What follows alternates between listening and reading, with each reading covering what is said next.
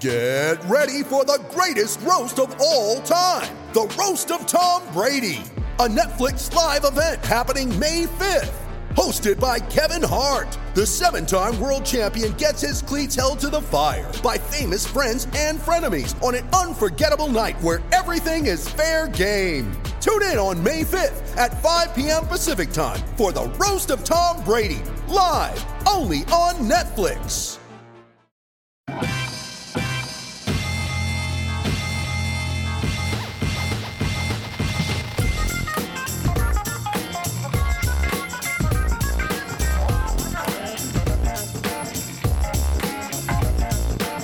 Welcome, everyone, to RB1 Colon, a fantasy football podcast, part of the Fake News Podcast channel. I am the consummate professional, first-ranking officer of the Terry McLaurin Stand Club, diamond mounter at the Jerry Judy Jewelry Company, and BFFs with the Oracle, your humble host, Pete Rogers, and I am joined by all of the guys.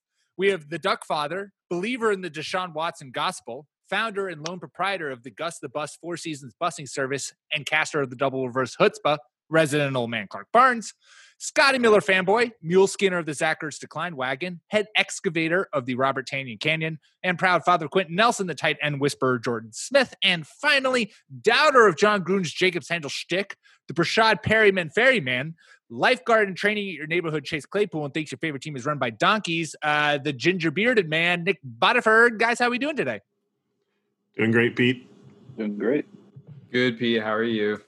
I am doing well. You can tell it's going to be a successful podcast when before we recorded, we peer pressured Clark into going and finding a hat as he wandered throughout his house to put on what the listeners can't see, but is a gorgeous, gorgeous Oilers hat. Might be the best hat out of all of us.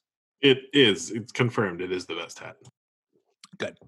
I do like Jordan's pink hat. I have no idea what's on it, but the Velcro. I took this one. Found it in the closet. It's a Corona Light hat. Oh, so, Jordan's living on a beach right now. You got to find your own beach when it's dark at 4:30 p.m. here in Wisconsin and cold as hell. So. Oh my God, it is. Let me tell you, I vibe that hard here in New Hampshire, where I have to walk Bert at like 3:45. Otherwise, he won't go outside because it gets dark at like 4:15. And Bert, fun fact for you listeners at home, does not like to poop when it is dark outside. So we have to make sure he gets out there when there's still a little bit of light so he can see where he's pooping.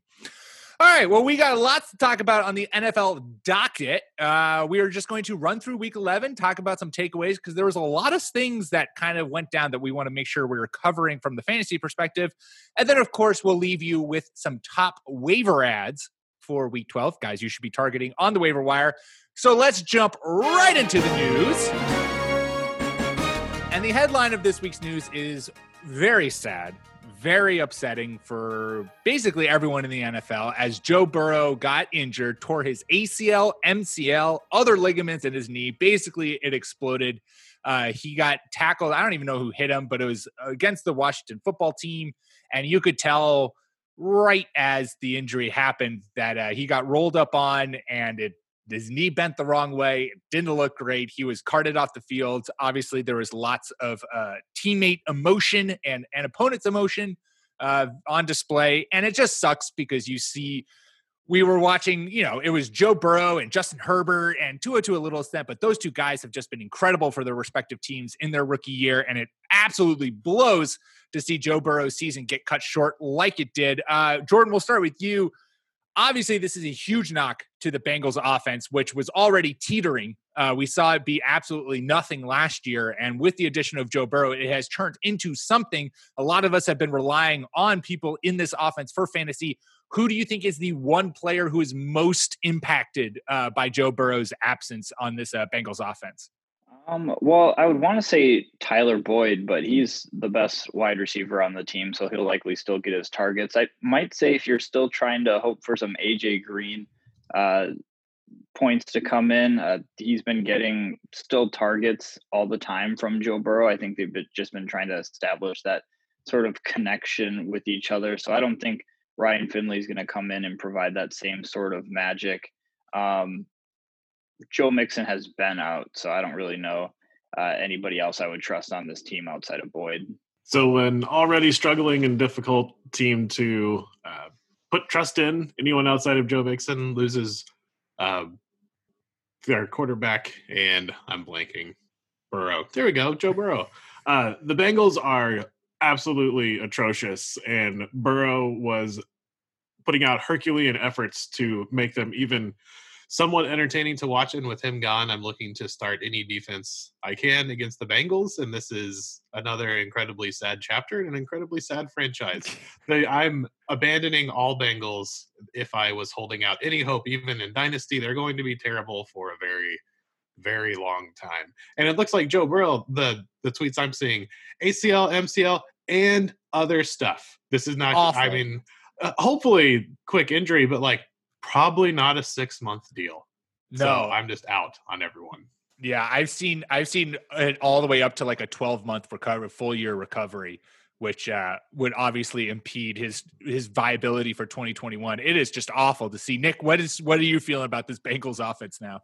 Well, so as far as the recovery window goes, I think I saw David Chow talking about a week 1 return is still possible. That's not necessarily an endorsement, but I guess that's better than not possible. I've been going over Ryan Finley's box scores from last year when he had a 3-game stint as the starter. And to be fair, there is some beat reporter. I don't know if you guys have noticed this, but the Bengals beat reporters, the 2 main guys outside of Goodberry, Ben Baby and Tyler Dragon, have just fabulous names. Incredible names. Yeah. But so anyway, for the usable information here. So last year, Tyler Boyd had an average depth of target of around 8.4 yards. This year he's up to 9.2. Finley targeted Boyd and Auden Tate the most, with like 1 spike week from Alex Erickson. Boyd, I assume he's going to go back to that kind of safety blanket role. And since Tate has been kicked to the curb and T. Higgins is like a physical clone of him, I think that Higgins may be like the number 2 guy there. I'm not putting any money on Green or either of the tight ends. But one thing I did, other than, I'll stop talking in a second here, but one thing that did stand out to me was they really ran the football a lot. Like in Finley's first start last year, Mixon had 30 carries. It dwindled a little bit, but they became a really run-heavy team. And Finley did have like 25 yards a game on the ground, but I think it's a really, really bad situation. And yeah, Boyd's probably the one pass catcher. But my question is, what do you guys think this does for Gio? Yeah, this rockets Gio, because Joe Mixon's on IR right now. So he's out for at least 2 more weeks because they put him on prior to week 11. So he's going to have week 11, 12, and 13 on IR before he is allowed to move. And that's not even to say that he'll be back on the field by week 14. Gio is the clear-cut guy in that backfield. And I was just about to say, Nick, first, I hope T. Higgins continues to perform, because I have been very nicely relying on him in multiple of my fantasy leagues because he's been a nice little breakout stud. But for Gio, if they emphasize that ground game, which I'm sure they will, and just as we've seen with any kind of, young, not even young, backup quarterbacks, they love to, check it down to their running backs when they feel pressure, when they're under duress. And so I think Gio, being a pass catching back, and also someone who has shown that he can run between the tackles, with mild success, I think Gio is going to, see a big uptick in work from this injury, unfortunately. Fortunately for fantasy managers, unfortunately for the Bengals, and I would say the only guy in this Bengals offense that has like the biggest positive tick from this injury. I think that what you guys have said about Tyler Boyd makes a ton of sense too, where we might see Tyler Boyd and T. Higgins have been kind of competing for that number 1 gig with Joe Burrow under center, with T. Higgins seeing a little bit more work recently. But I wouldn't be surprised if that flips back to almost the entirely Tyler Boyd show with whatever his name is, Finley under center. I was going to say, I do remember that Auden Tate, like little burst that he had at the end of last season. Like he was playable in deeper leagues because he was getting targeted. So there's a chance that Ryan Finley and T. Higgins also have some sort of connection, especially Higgins was running with the twos earlier in the season. As far as Gio Bernard goes, I think he's at least playable in probably 3 of their last 5 games. There's only 5 weeks left until the championships, guys. Because they do have games against the Dolphins and the Steelers, which are going to be tough. But every other game around those, they have the Giants, Cowboys, and the Texans. So some playable matchups and some not so playable matchups. So as you guys can hear, the dog's super pissed about this news. But or maybe he's quieting. Nah, there he is. Samaje Perine, though, he got 46% of the team's rushes, and I don't, or snaps, that is, last week. I don't think we should spend too much time on the Bengals, but I don't think he's going to do anything worthwhile for fantasy managers, but I think he might hurt he Bernard's could catch ceiling. Gio's. Yeah.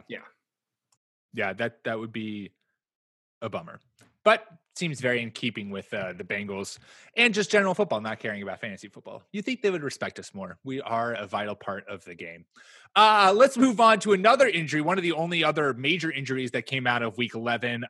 Again, similar instance. We don't have confirmation on this, but I would say Rex Burkhead left the Patriots-Texans game with an injury, and it looked like his ACL got torn. He, again, got smacked right in the knee with his foot getting caught. Classic, what you've seen now is that is what makes the ACL tear. So this shakes up the Patriots backfield, which now has Damian Harris, James White, and Sony Michel came off IR. He didn't play week 11, but he is now back and healthy. And in that mix, a little bit of waiver wire work here. James White is available. I think he's only rostered in 40% of Yahoo leagues. He is going to be he is the pass catching back for New England. Now it's no longer between him and Burkhead. It is solely James White.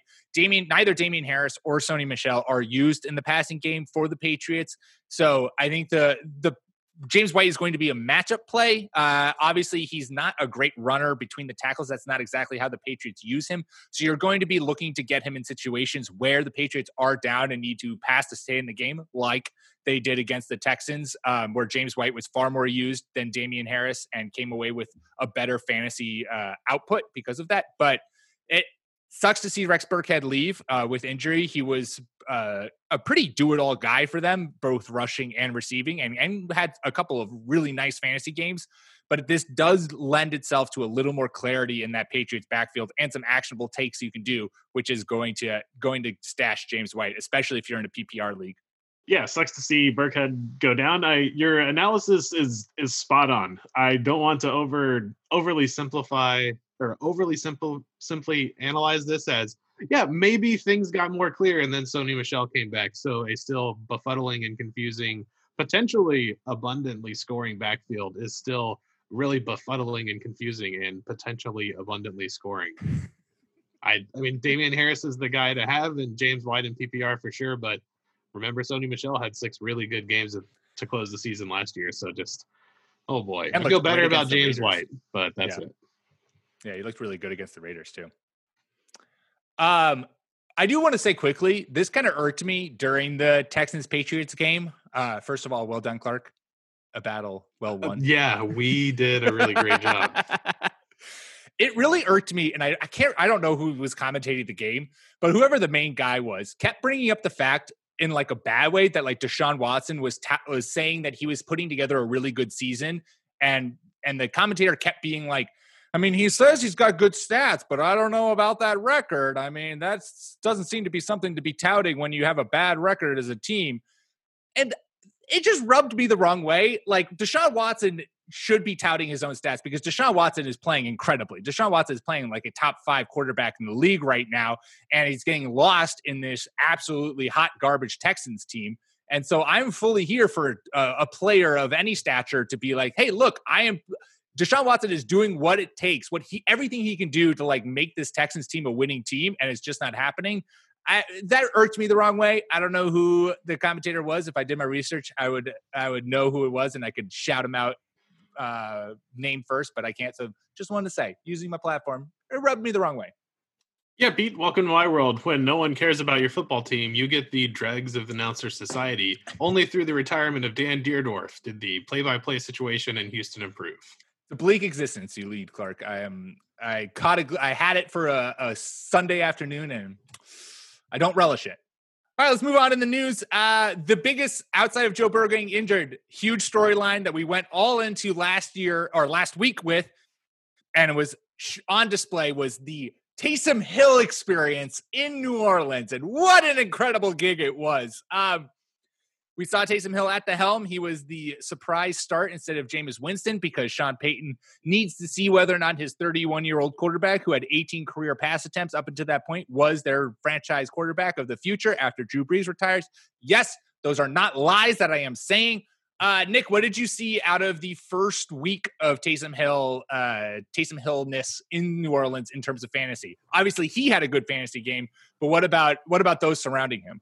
Well, I mean, Mike Thomas looked like the target monster of old. I don't think the target totem pole was not very close. It was Mike Thomas with 12. Sanders had 5, and the next highest was 2. Of course, this really, really hurts Alvin Kamara's ceiling. He had 1 target, 0. I'm sure 0 catches. I'm sure everybody's heard at this point. It's the first game of his career in 54 games where he's not caught a pass.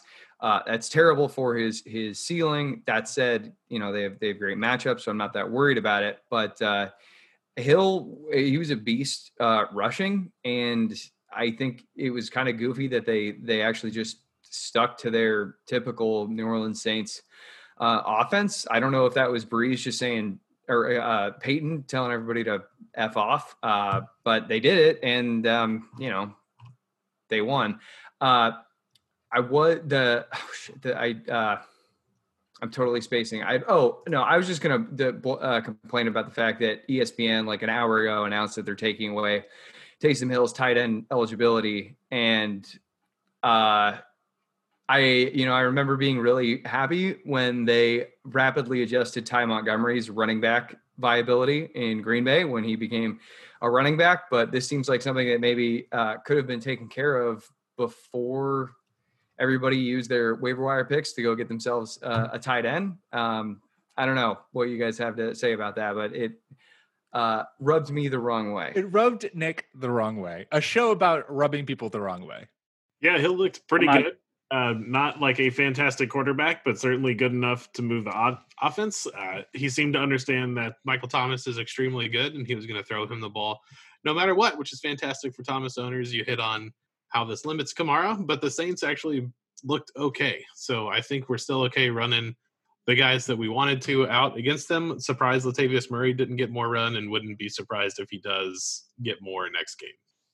Yeah, this is probably just a really good game to trot out Taysom Hill at quarterback because Atlanta's defense is just flat out not good.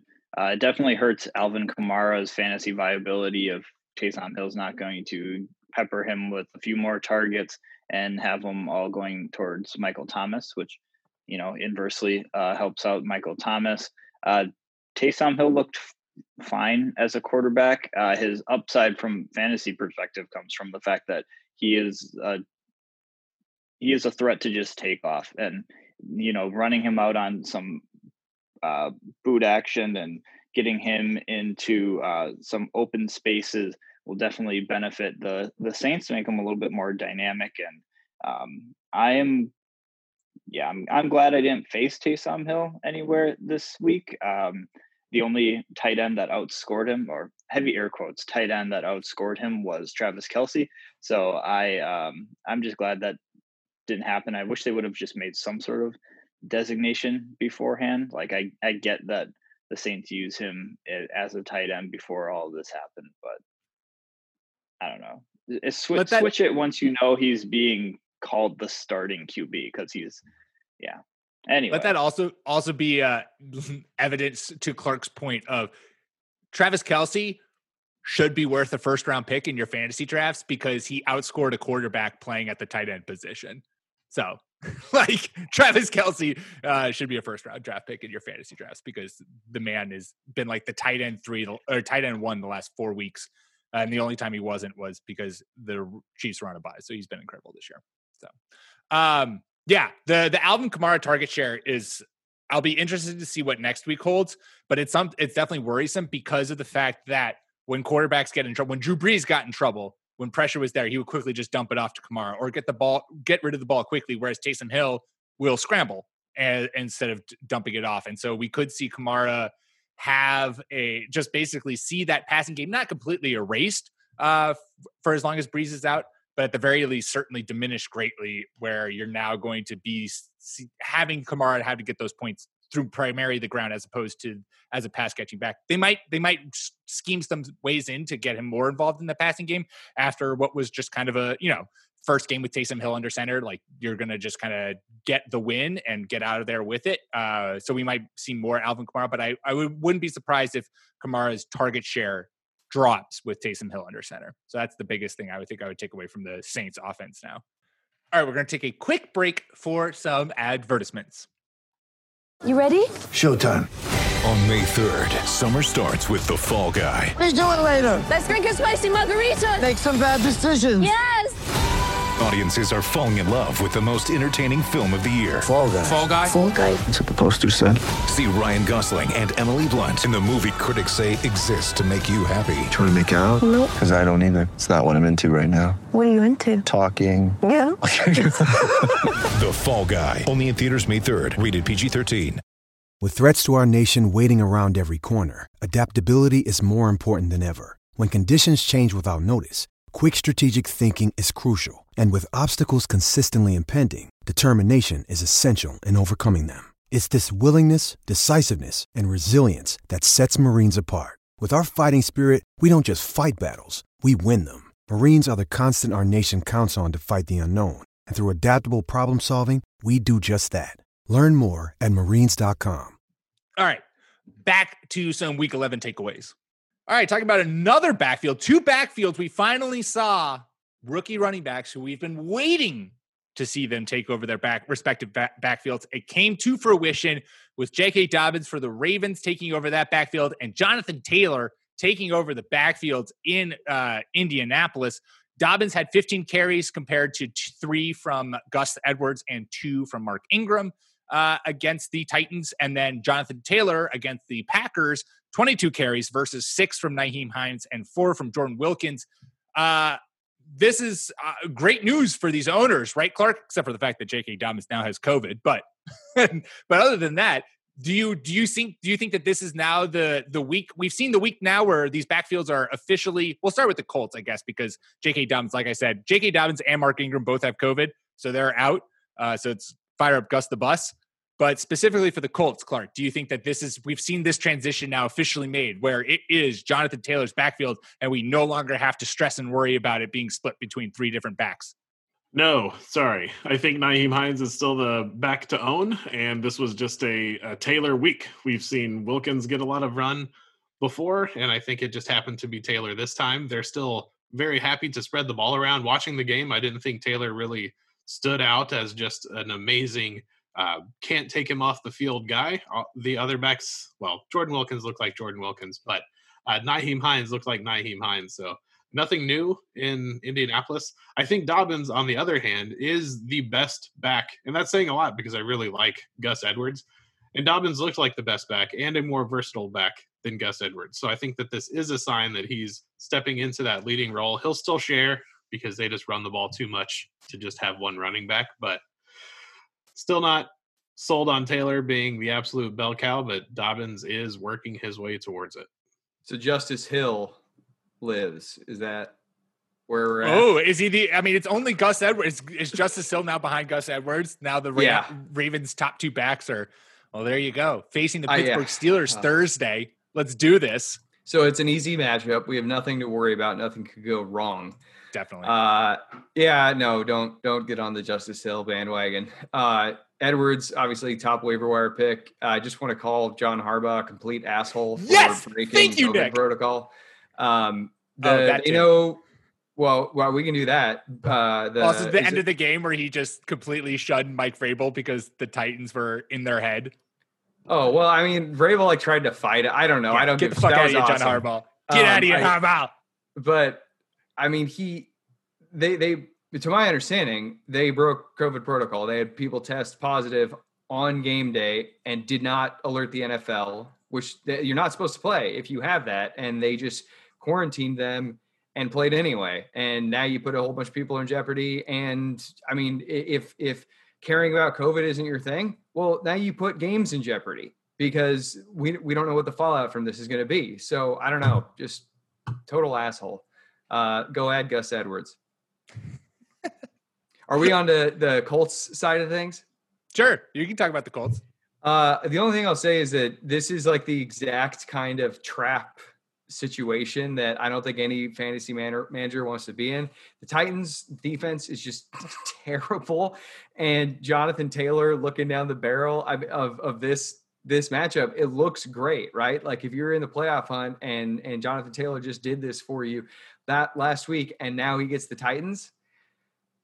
I don't know how you sit him, but like, I don't think, can you guys trust any of these guys? I know, Clark, I think you just said that Hines is still the top dog there, but do you feel comfortable starting any of the three as more than a flex play?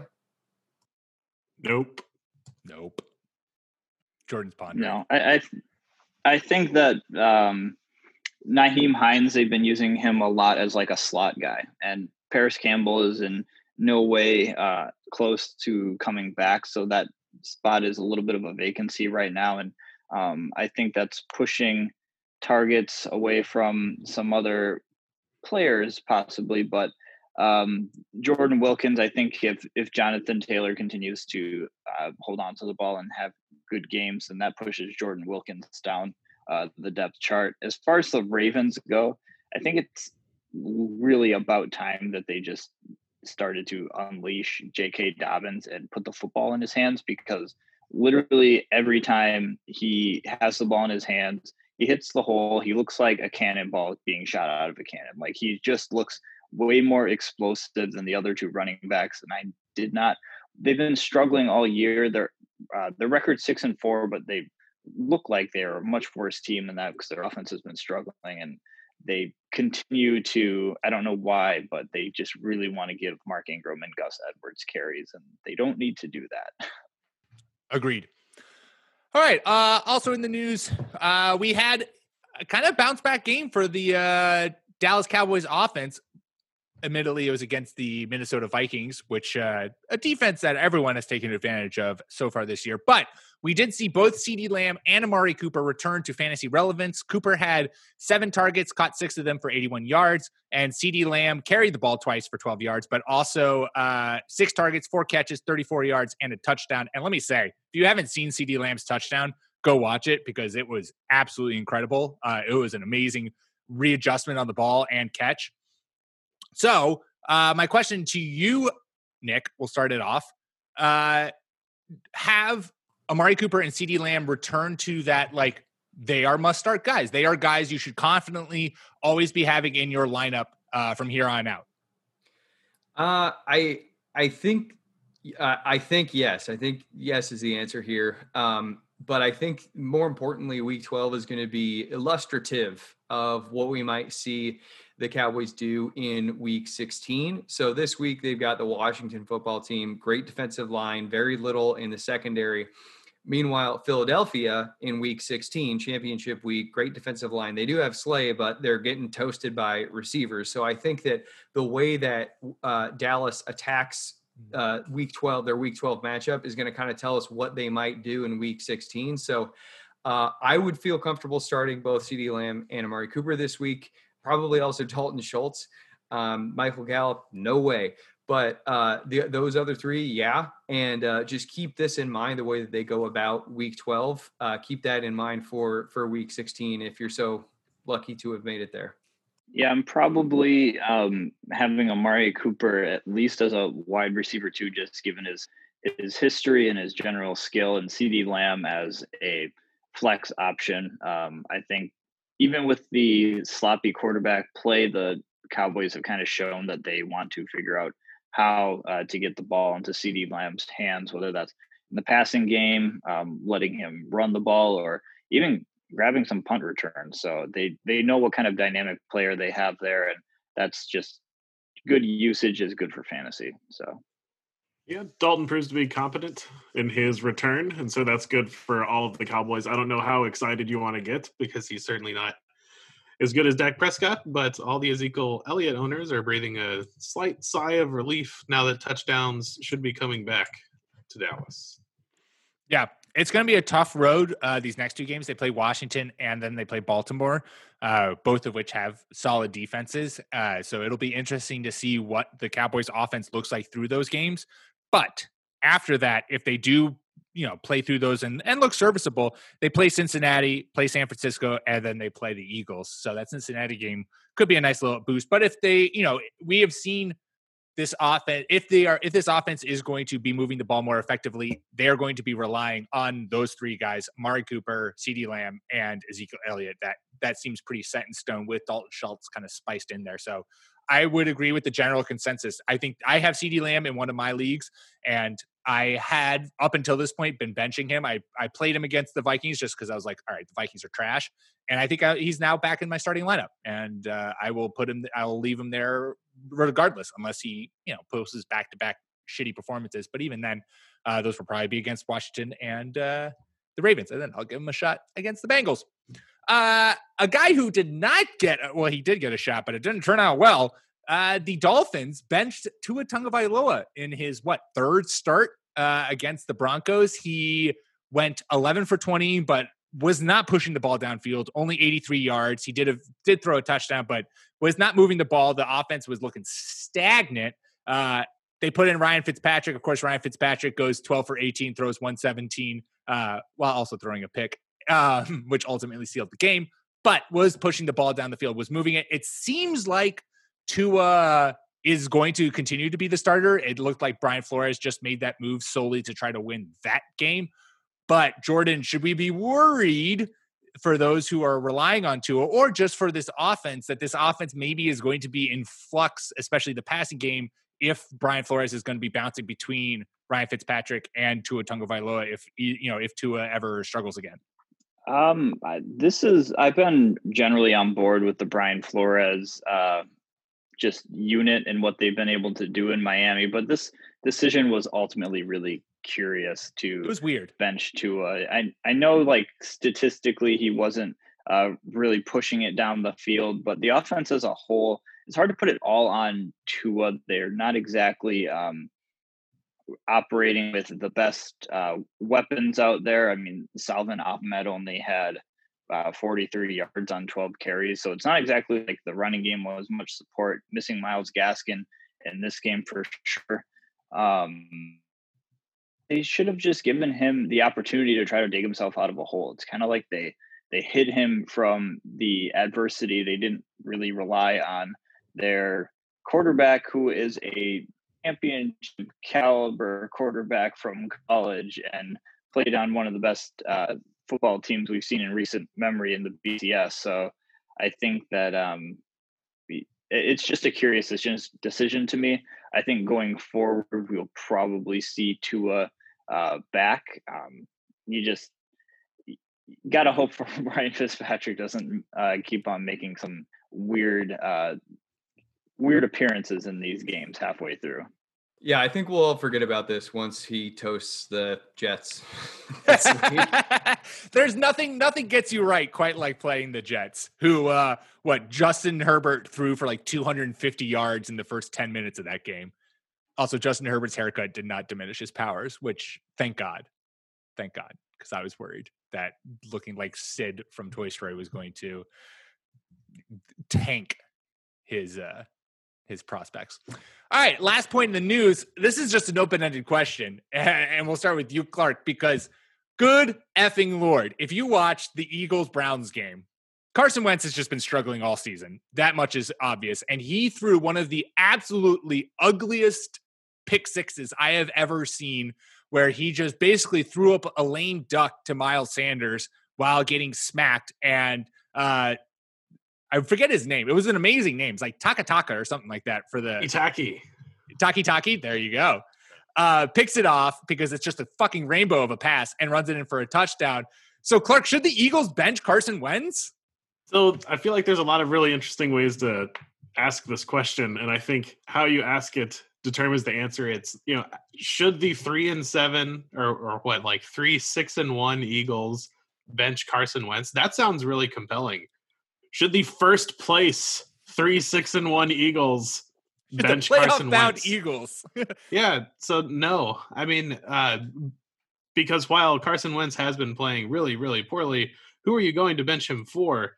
Some rookie who has gotten into games and hasn't really looked that great, just been given some running plays. So maybe he's really good. Maybe he's one of these guys that comes into the league and just absolutely lights it up. There's that like 3% chance that that's it. He's probably going to be worse than Carson Wentz playing behind that still terrible offensive line with no wide receivers, not named Travis Fulgham. So no, you don't bench him, even though, man, like you just wonder if all of the teams could elect to not win the division. It looks like they'd all throw their hat in the ring. Like, I don't think a single team in the NFC East like is striving to win that division. Except like Alex Smith is going to lead Washington to a 6-10 playoff berth. Hell yeah. I'm here for, I was just about to say, maybe Washington, though even still, they need a franchise quarterback, but maybe Alex Smith can hold them over for a couple of years. Alex Smith is the best quarterback in the East right now. And that's not a hot take. It's just Andy Dalton and what happened to Carson Wentz. I mean, sorry, Daniel Jones. That's not Daniel Jones. Come on.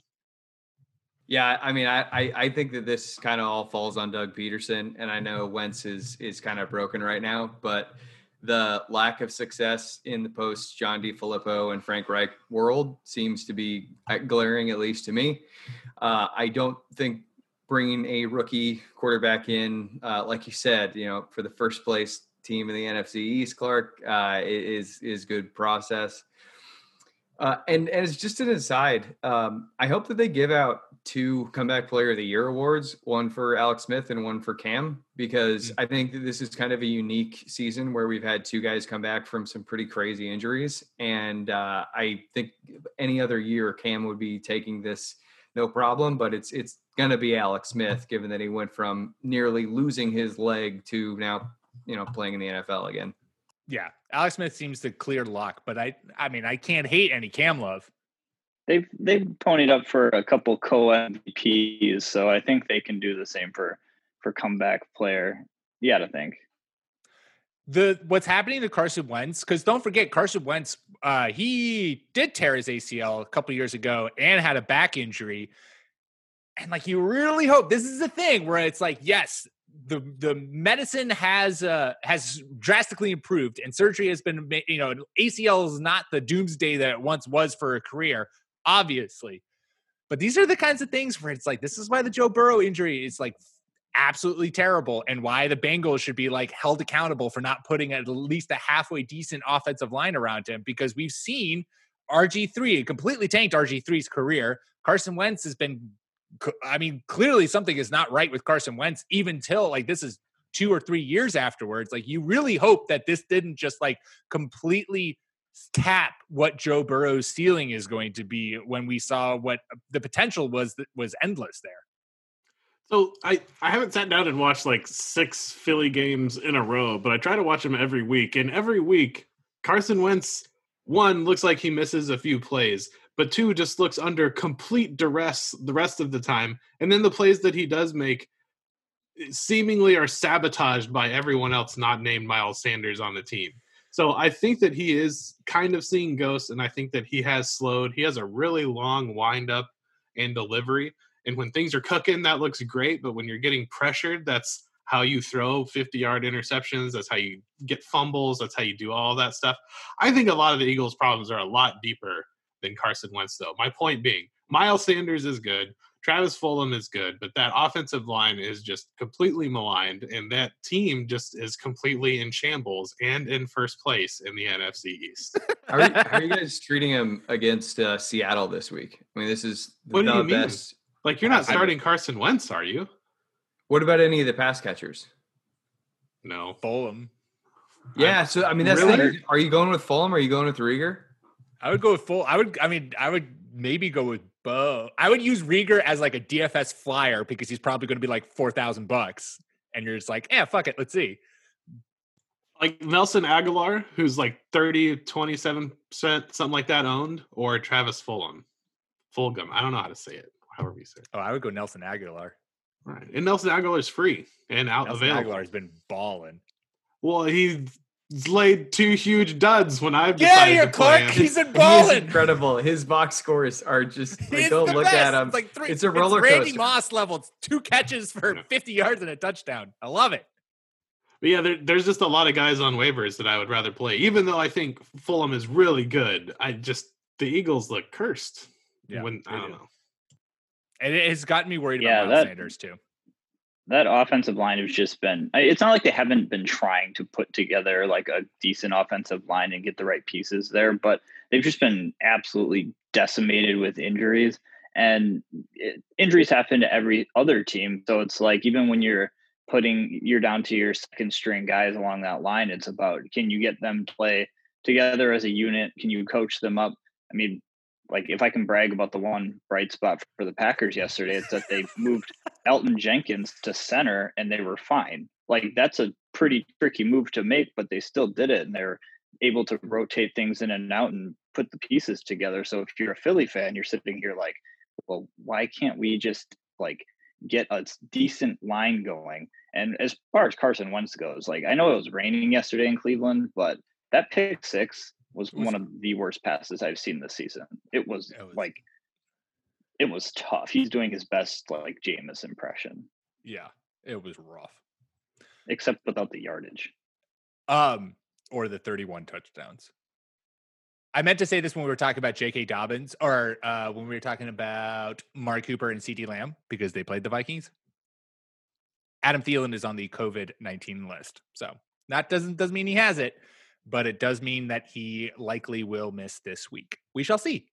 Ben Roethlisberger was put on the list and then played that game that week. So, but hopefully Adam Thielen, who has come back in a major way, scoring 2 touchdowns in back-to-back games, is healthy and will be playing for week 12, whatever week we're in. If not, Justin Jefferson's about to ball out.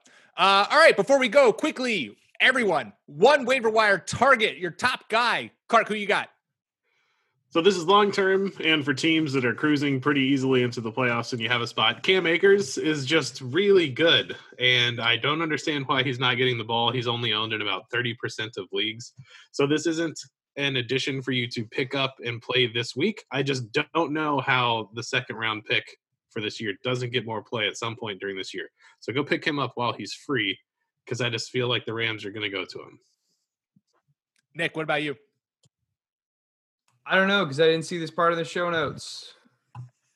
Jordan, what about you? So this one might be a little bit tough, but I'm going with Des Bryant.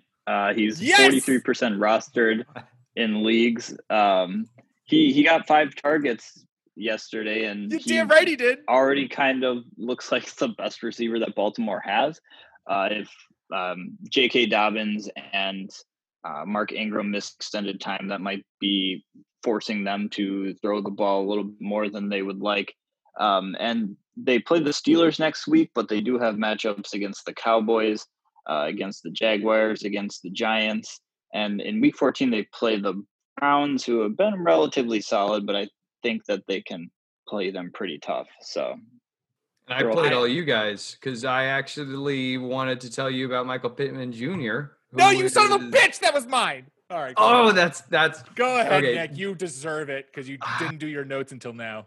Yeah, I just fucked up the show. Well, anyway, he's been great back-to-back weeks. He gets Tennessee, Houston, Las Vegas, Houston over the next 4 weeks. Hey. Pittsburgh in the championship, but I mean, for 4 weeks straight, he's gonna crush.